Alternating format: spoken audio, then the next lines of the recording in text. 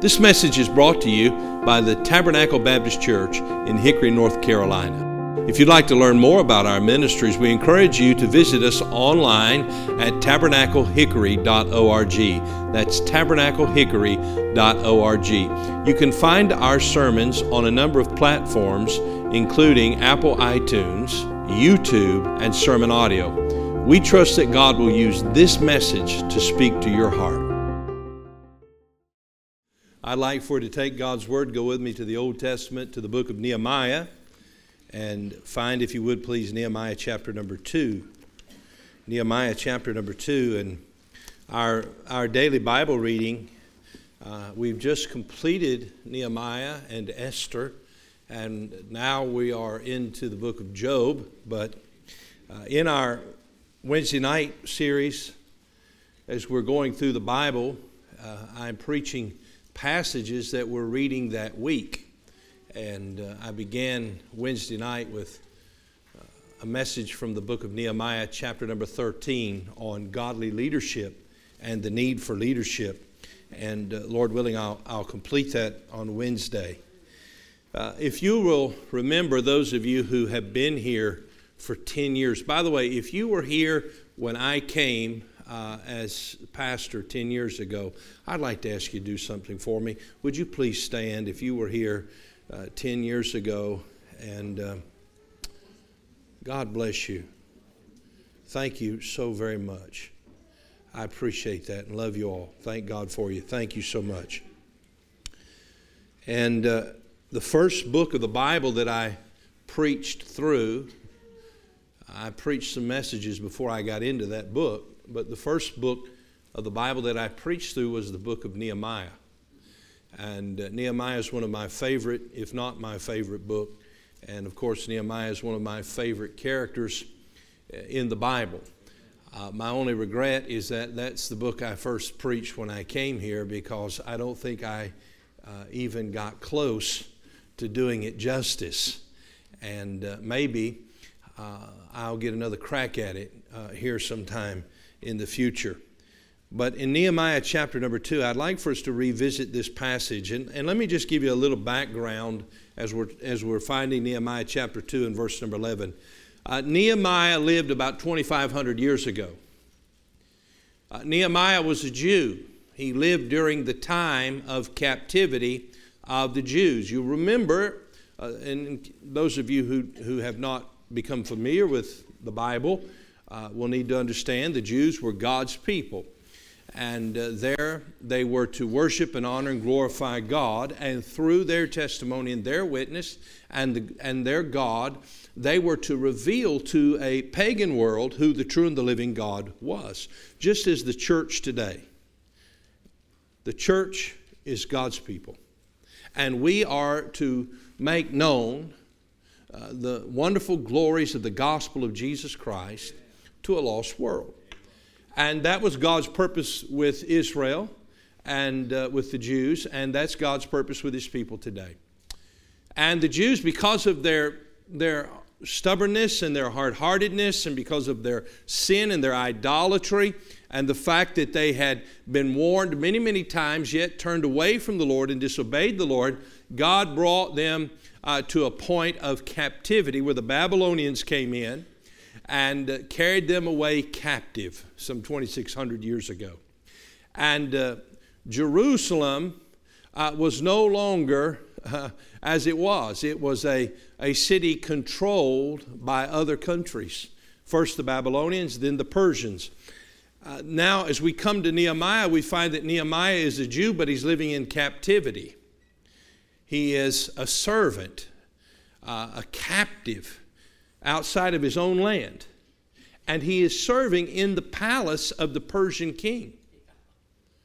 God has placed him in that place. And God has touched the heart of the Persian king to allow the Jews to return to Jerusalem.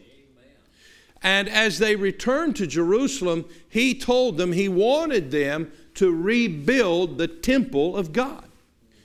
And so God was at work even through the captivity and through the return so that He might rebuild the temple and so that God could be worshiped and adored and praised as He so richly deserves, and so that the testimony of God and the teaching of God's truth and God's law could once again fill the land, and therefore people would hear it, understand it, and come to know the Lord. That's God's plan. And so Nehemiah is serving in the palace of the Persian king during this time, and the temple has been rebuilt, but there's a big problem. The walls of the city have not been rebuilt. And so God touches the heart of a man named Nehemiah to go into Jerusalem and lead the people to rebuild the walls of Jerusalem.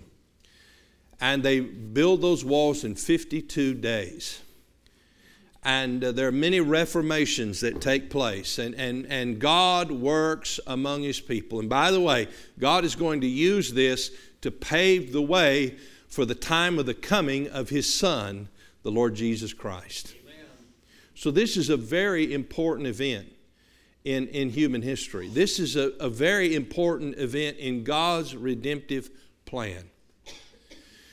And so as we think about this story that took place 2,600 years ago, what does it have to do with us today? And that's what we're praying that God will help us to understand. And so I want you to look with me, if you would, please, in chapter 2 and verse number 11. And if the story begins here in verse number 11, or we begin our passage here in verse number 11, with Nehemiah as he comes to Jerusalem for the first time. In verse number 11, the Bible said, "So I came to Jerusalem and was there 3 days. And I arose in the night, I and some few men with me.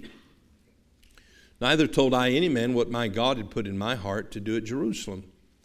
Neither was there any beast with me, save the beast that I rode upon. And I went out by night by the gate of the valley, even before the dragon well, into the dung port, and viewed the walls of Jerusalem, which were broken down, and the gates thereof were consumed with fire. And then I went on to the gate of the fountain and to the king's pool, but there was no place for the beast that was unto me to pass." So as we read these words, we're beginning to see that the city is really in a situation of great destruction.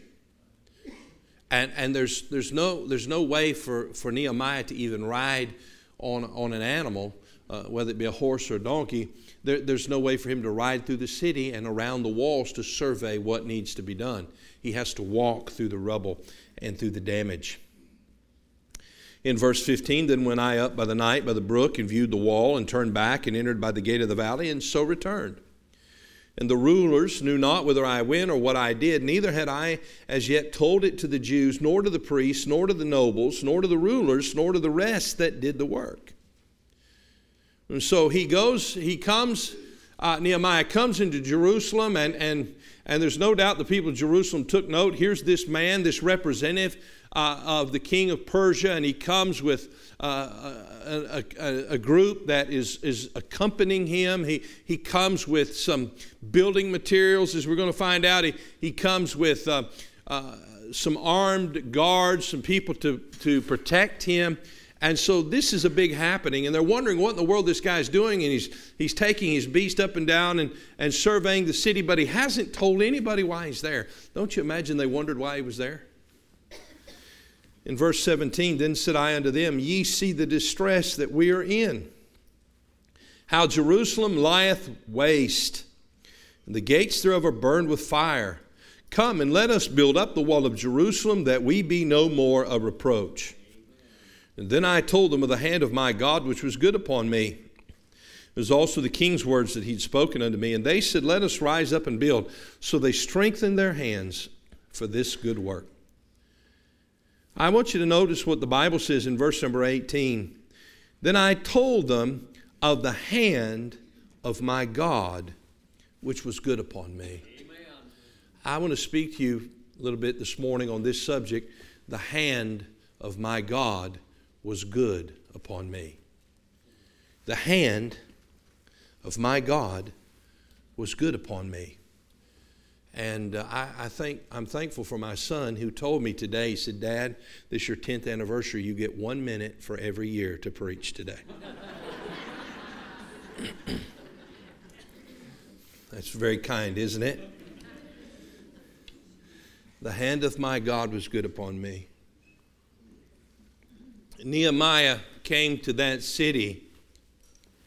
That was the city of David. That was the place where the people of God lived and dwelt. That's where David ruled and Solomon ruled. That's where the temple was constructed. That's where if people wanted to know who the true and the living God was, they could learn about him in Jerusalem through the people of Israel and through the Jews. But because of their sin, because they drifted away from the Lord, God brought judgments upon them.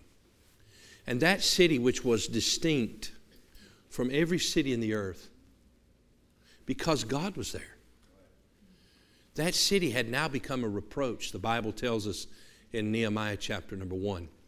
And the walls were broken down. And those walls were very important because they served as barriers that protected the citizens, but they also they were boundaries for the citizens. The enemy could not come in, but the citizens knew what the boundaries were. There was distinction. There was distinction within those walls. And the distinction was that they knew the true and the living God. And they had His Word. And they had His laws. And there were enemies who did not like that distinctiveness and that distinction. And by the way, those enemies are at work today. They're the enemies who tell us that we should be pluralistic and that all gods will lead us to heaven, and that as long as we're sincere and we mean well, everything's going to be okay. And who are you to preach that Jesus Christ is the only way of salvation? You see, those enemies still exist, and they were at work in Jerusalem 2,600 years ago.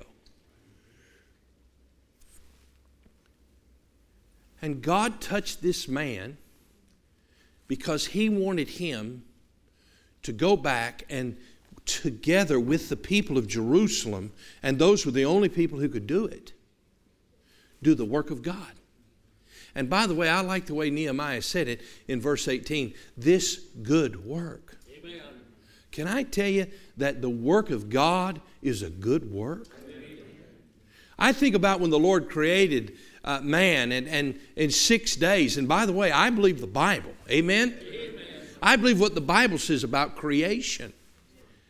And listen, if the devil can get you to deny what God said in the beginning of the book, he can get you to deny what God said throughout the book and at the end of the book. I believe the Bible is the Word of God. And God created the heavens and the earth. And every day God looked upon what He made, and this is what He said about it. It was good. Can I tell you that God does nothing that is not good? Everything He does is good. And the only one who can do anything good is God. And if you want your life to be counted for good, if you want to be involved in the greatest possible work in human history, there's only one work that you can be involved in. That is the work of God, and it's a good work. It's a good work. Many people are involved in many, many pursuits and many, many labors today. I think about Solomon. Solomon was the wealthiest man. He made Bill Gates look like a pauper. And he was the wisest man. And he had all the things of the world, accomplishments and wealth, and he had 1,000 wives. My goodness. But he turned away from God, and he wrote a book called Ecclesiastes. And in that book, this is what he said. He said, life apart from God, life lived outside of the will of God, life lived without a relationship with the Lord, life lived just for self. He said it is altogether vain. It is empty. It is meaningless. And this is what he said, the wealthiest man who ever lived, the wisest man who ever lived outside the Lord Jesus. This is what he said. He said, I hated life. By the way, there are a lot of people who hate life, aren't there? We read that the suicide rate, and we've seen some people of notoriety in our culture who've recently taken their own lives. And the sad truth is that's happening every day. And they tell us that the suicide rates are increasing in this day. We have more mental health care professionals and more mental health care treatments than we've ever had, but yet we have more mental health care problems than we've ever had. Why is that? It is because we have turned away from God. And so Nehemiah, he hears about the city. It's in reproach. And God works in his life to go and with the people in Jerusalem rebuild the walls. Now I want us to see three things, and we'll move quickly. Number one, I want you to see the hand of God. Then I told him, he said, of the hand of God, verse 18, which was good upon me, as also the king's words that he had spoken unto me. And they said, that is the people, let us rise up and build. So they strengthened their hands for this good work. I want you to see that this work of God was not done by the hands of men, although the hands of men were involved in it. This work was done by the hand of God. And I want to tell you that if this church is going to be what the Lord Jesus Christ wants this church to be, and if I as a pastor am going to be what God wants me to be, or as a father, or as a husband, or if you as a father or a husband or a wife, or a child, or as a mother, as a grandparent, if we're going to be what God wants us to be, and if we're going to do what God really wants us to do, then we have to understand it will only be accomplished by the good hand of our God. And we see the hand of God at work here. Now, in chapter number 1, and we won't take time to go through there, but we're going to find out that Nehemiah begins this book telling us he is in the palace of the king of Persia. And he's working for the king. He is the king's cupbearer. That means he's a trusted man. He was an advisor to the king, but he served the king his drink, his beverage. And he tasted his food. And he's trying to make sure that the king doesn't get poisoned. How would you like that job, huh? Especially if the king had a lot of enemies. And to be the cupbearer, you had to be a person of integrity. You had to be a trusted confidant of the king. Can I tell you, it was the good hand of God that placed that Jew in that position in the palace of the Persian king. It was the good hand of God. It was the good hand of God that gave him the ability to stand before the king. The presence that he would need, and the skills that he would need, and the wisdom he would need, and the talent that he would need. God gave him that. God placed him there by his sovereign hand. God gave him the ability. God gave him the opportunity to win the confidence of the king and to win his trust. And you see, all of these are important things as we look through the narrative, because what we're going to find is that God uses all these things that he did in the life of Nehemiah for the good of the people. It's an amazing thing when you consider it. And let me tell you, the time that you're living and the place you are right now and the family you have, that is not an accident. That is the good hand of God upon your life. God is at work in your life right now. And his purpose is to draw you to himself so that you might know him. God is at work, and God was working in the life of Nehemiah. We find that Nehemiah was in the palace and he met one of his brothers, one of his Jewish brothers, and he says to them, how are things in Jerusalem? And so they give him the report that the city is in reproach. You see, it was the good hand of God that brought those men through the palace. It was the good hand of God that burdened the heart of Nehemiah, because when he heard how it was in Jerusalem, he didn't say, well, that's a shame, and go on about his business and schedule a tea time. No. He stopped. The Bible says he wept, he mourned, he fasted, and he prayed. It was the good hand of God that touched that man and burdened his heart so that he had a desire to see God's work go forward, so that he had a desire to see God be glorified. And I want to ask you a question. Do you have that desire? If you do, it is because of God's good hand upon your life. Oh, as we go through this story, we see that it was the good hand of God that opened the heart of the king to allow Nehemiah to speak openly about his burden. It was the good hand of God that gave Nehemiah favor with the king, so that the king allowed Nehemiah himself to leave his position an important position, and go to the city of Jerusalem to rebuild those walls. The only way you can explain that is God. The king said, you're going to need building supplies. Here's my Lowe's card. Take it. Nehemiah said, I need some documents because there are enemies along the way, and they're going to try to tell me I'm not doing what you want done. So would you sign these? He said, here's your passport. He said, by the way, there's a lot of enemies out there. They're going to try to take my life. Can you give me some guards? He said, here's the soldiers. Can I tell you, it was the good hand of God that did all of that? The good hand of God was at work. How has the good hand of God been at work in your life? To speak to you, to touch you, to draw you to Himself. Maybe you don't know Jesus as your Savior, but today the good hand of God is working in your life because you're beginning to think about your soul, and you're beginning to think about eternity, and you're beginning to think about your sin, and you're beginning to think about how is it that I can be right with God. Hey, that's the good hand of God, and He's at work in your life.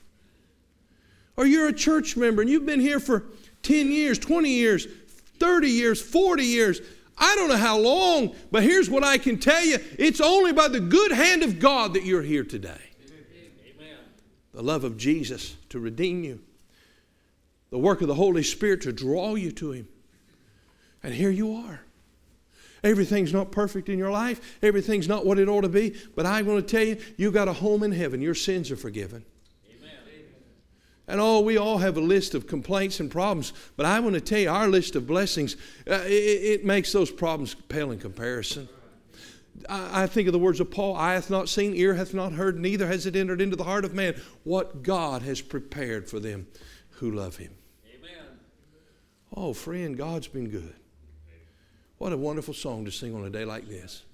God's been good. And God's hand has been good. And by the way, from that day forward, when He met with those men, God's hand is still going to be at work. Because here's what we're going to see, that God is going to provide Nehemiah with the wisdom to determine how the reconstruction of the wall should be carried out.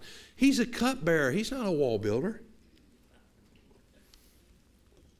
I mean, that'd be like me trying to, go perform brain surgery. I don't know how to do that. Any volunteers? I'd like to try. Here this guy is, he's an administrative person. He's the cupbearer. Now he's going to be supervising and superintending the reconstruction of the walls. He can't do it without God and God's good hand. Those men in Jerusalem for 12 years hadn't done a thing, hadn't lifted one finger to rebuild those walls. Not one. They laid dormant for 13 years after they rebuilt the temple. They tried to rebuild the walls, but they gave up. They just kind of gotten used to it.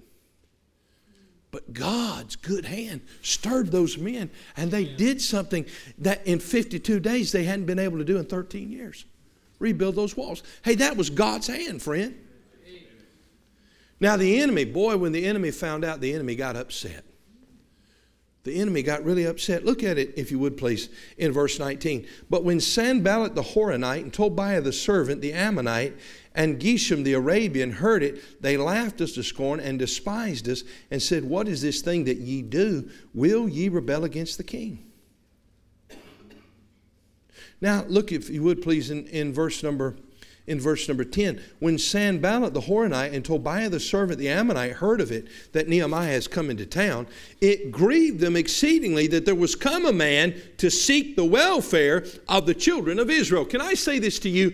Anytime that you and I decide that we are going to get involved in God's good work, that we're going to witness to somebody, we're going to tell somebody about Jesus, we're going to have a family altar and try to have devotions and teach our children the truth. When we decide that we're going to pray more faithfully and we're going to read our Bible every day, when we decide that we're going to tithe our income and support the work of worldwide missions, when we decide we're going to serve God in His local church, can I tell you that Sanballat will always be around along with Tobiah, and they'll be grieved.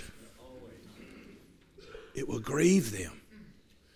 And here's this crazy group that wants to preach about Jesus and tell people what the Bible has to say. And they're going to need the good hand of God to help them continue and enable them to face the enemy and enable them to have discernment to avoid the entrapments of the enemy. And then they're going to need God's good hand to strengthen those workers who will get discouraged, who will become divided at times. They need the good hand of God to strengthen them to do the work. And can I tell you, God's good hand was firm and strong and steady on those people, and they were able to complete the work. You see, here we see the hand of God. But let me give you the second thing, and that is the heart of man. Look, if you would, please, in verse number 12. The Bible said, "And I arose in the night, I and some few men with me. Neither told I any man what my God had put in my heart to do at Jerusalem. Neither was there any beast with me, save the beast that I rode upon." Nehemiah did not come to Jerusalem to do what he had in his heart to do. Nehemiah came to Jerusalem to do what God had in his heart to do. You know, there are many times when I meet people and you meet people and we see people and they say, "This is in my heart to do it." Well, the test is it consistent with what's in God's heart? What is your motive for serving God? What has spurred you on? You see, here we find the hand of God touches the heart of a man. And what that man has is not a heart that is given over to what he desires. It is a heart that is given over to what God desires. Amen. Delight thyself also in the Lord, and he shall give thee the desires of thine heart. Amen. That means when I love God the way I ought to love him, that means he's going to take his desire, what's in his heart, and he's going to put it in mine. And Nehemiah said, when I came to Jerusalem, there was something I didn't tell him at first. I did not tell him what my God had put in my heart to do. Because Nehemiah couldn't do it alone, could he? You see, not only did God have to put it in Nehemiah's heart, he had to put it in their hearts. He had to put it in their hearts. And so here we see the heart of a man. Now, Nehemiah is a man who stirred. If you read chapter 1, and I encourage you to do that, we're going to find out that Nehemiah was concerned. You know, most people today aren't very concerned. Do you look at world events and what's going on in our country and the hatred and animosity that there is and the contempt that there is for biblical Christianity? And are you concerned? Are you concerned? I'm concerned.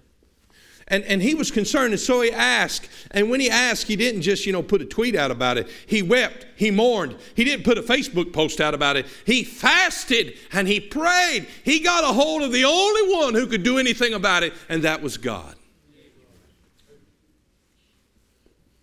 His heart was stirred. God stirred his heart.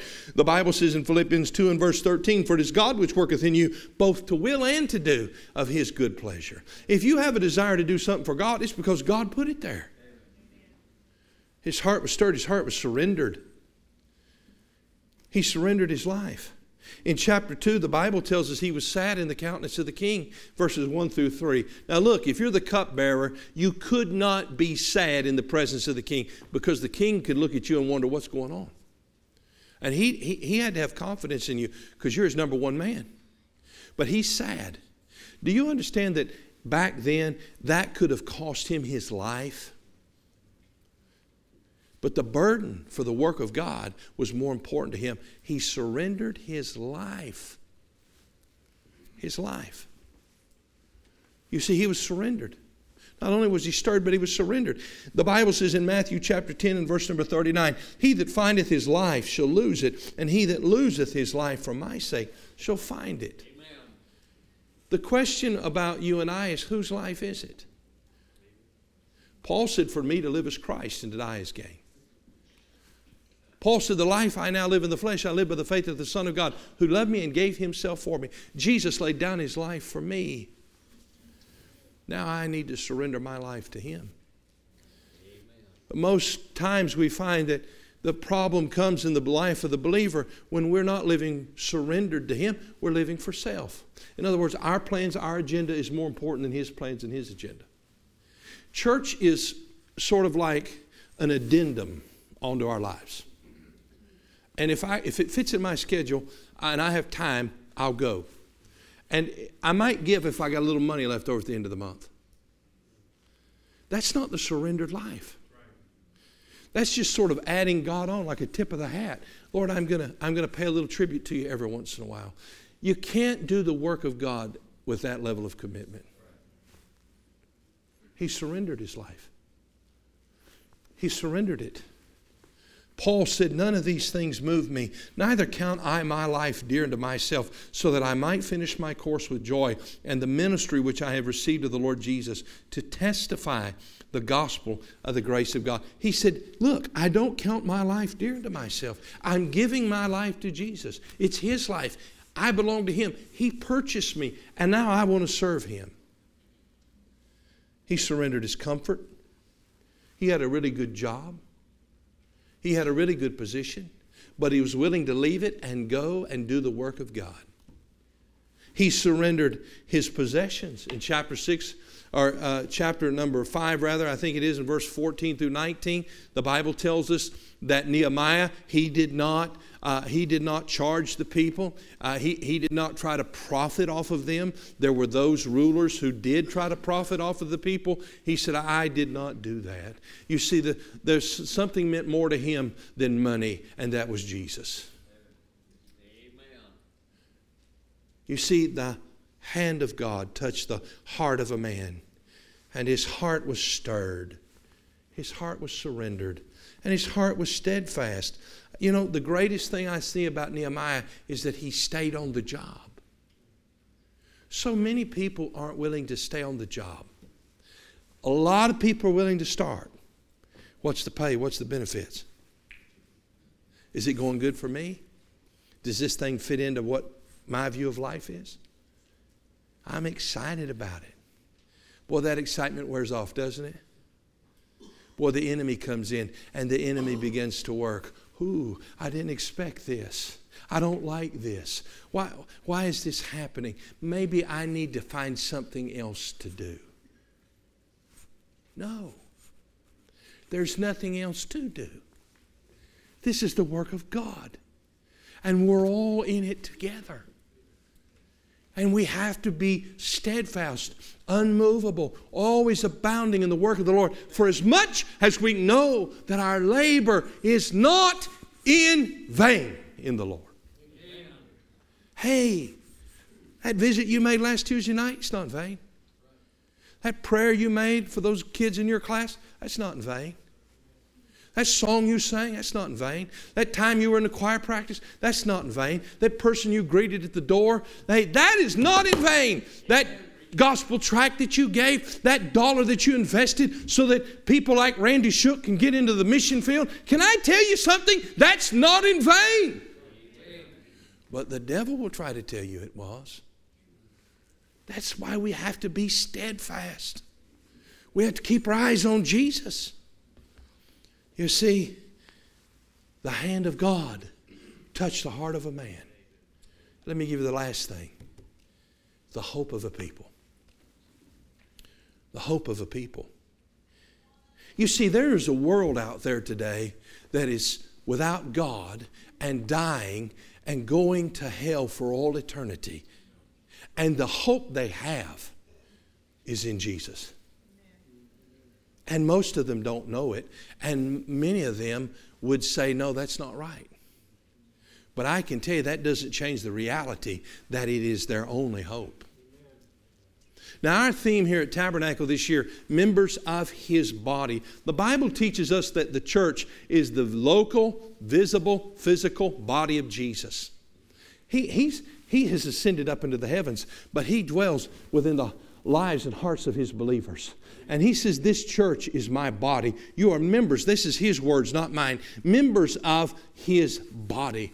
Amen. And so if Hickory, North Carolina is going to see Jesus, if they're going to hear Jesus, if they're going to embrace Jesus, then that has to be through this local, visible, physical assembly as we represent Jesus on a daily basis in our community. And that is the only hope for Hickory. And that's the only hope for the world. You see, these people were in distress. Notice verse 17. Then said I unto them, that is the men of Jerusalem, ye see the distress that we're in. Oh, that's one of our biggest problems. We don't see it.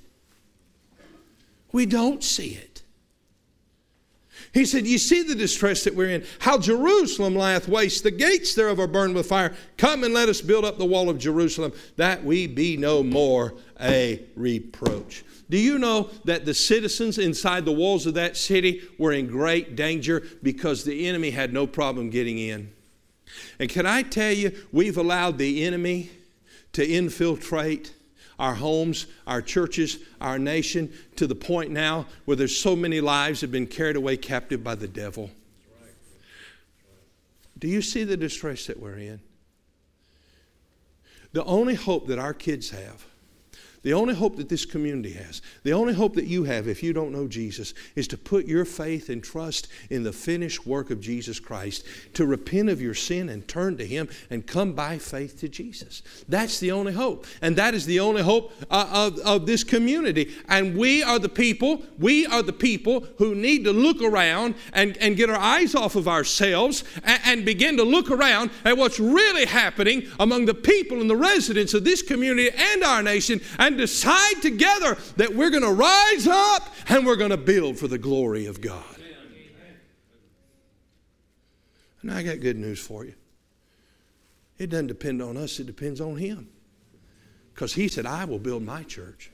I will build it. But He wants to build it through us.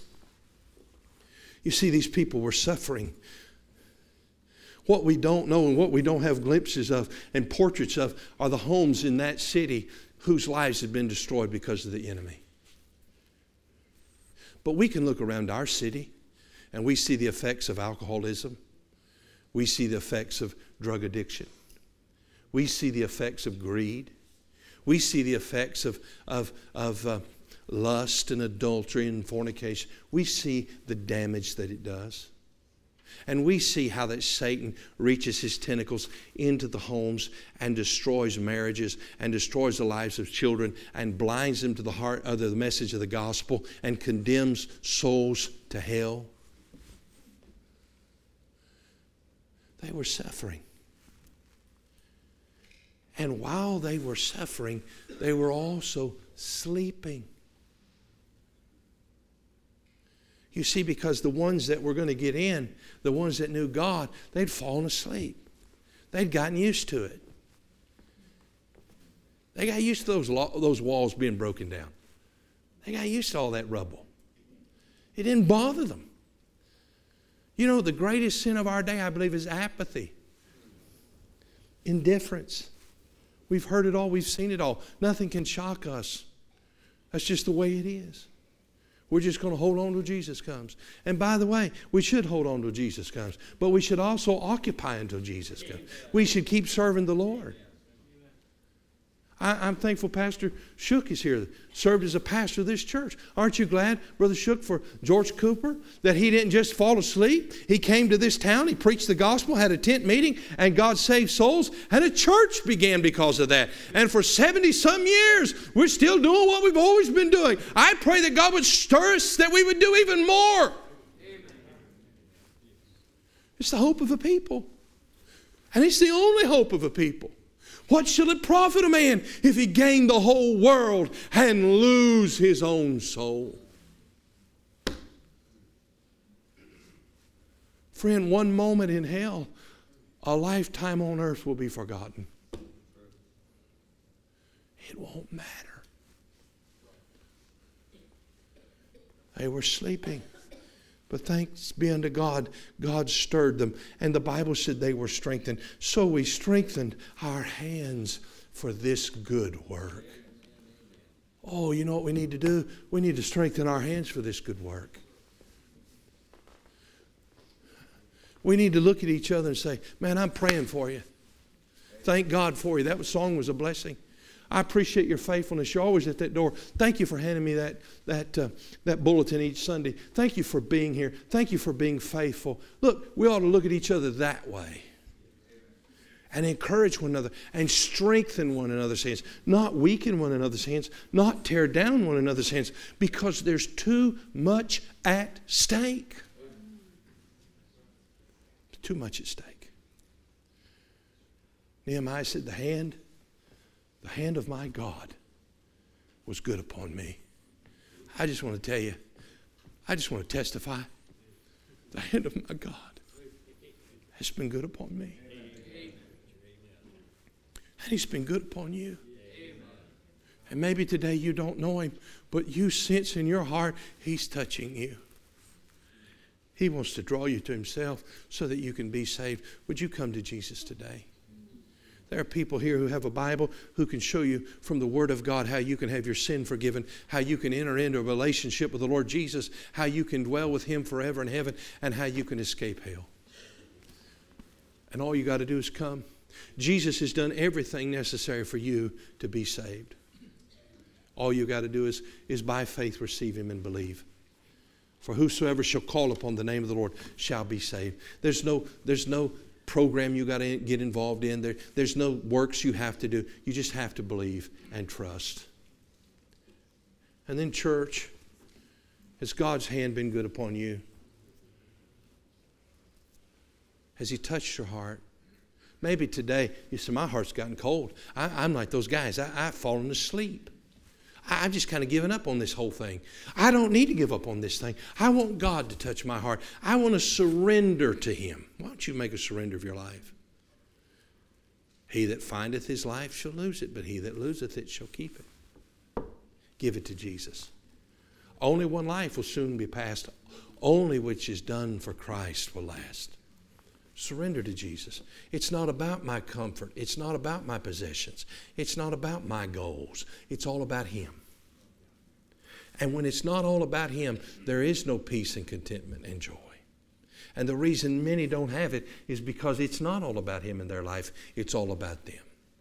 And you'll never be satisfied as long as it's all about you. And then the hope of the people. Let's strengthen our hands together. Let's rise up and build. Let's see God. Let's pray that God, let's stay humble. Let's stay right before God and pray that God will bless and touch this church for the glory of God, that many, many souls will be saved.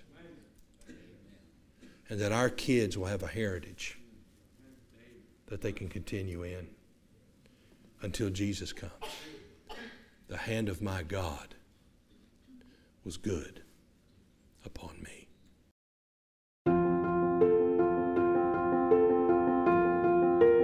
Thank you for listening to this message from Tabernacle Baptist Church. We pray that God has used His Word to speak to your heart today.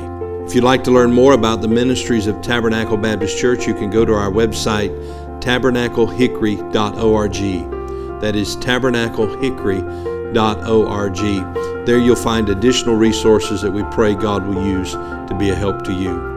If the Lord should lead you to partner with us or make a donation online, you'll find a link provided on the website at tabernaclehickory.org. May God bless you, and thank you for listening.